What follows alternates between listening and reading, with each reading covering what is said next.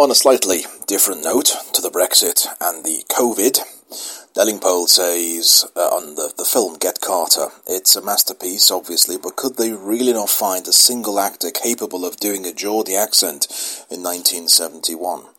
Replying to the news about Welsh supermarkets blocking off non-essential items, including toys, Claire Fox says this is totally cruel and unnecessary. Not everyone had finished their Christmas present shopping, especially those frontline workers who've worked their guts out for months. Normal shops were closed abruptly with no notice. Now this. What'll Welsh do for kids' extras? And Andrew Neil, if, like the British government, you big up a new strain of COVID to place London and the South into a newly devised, tougher Tier 4, then you can hardly blame the French for saying, "Zoota laws. Let's close the border for 48 hours till we work out what it all means."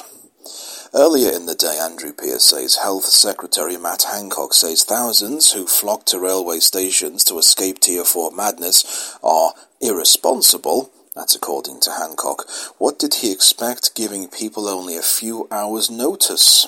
Who was being irresponsible?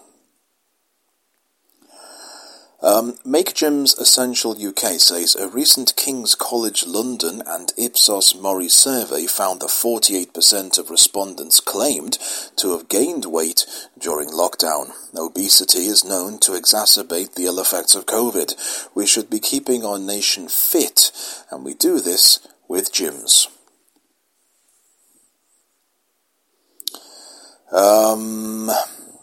Peter Hitchens, at last the rather obvious question about muzzles. If masks really stop COVID, why are so many of us still catching it? And Bernie, an MP is now publicly accusing the government of waiting for MPs to rise and break for Christmas before they changed the Christmas regulations. If this is the case, democracy has fallen.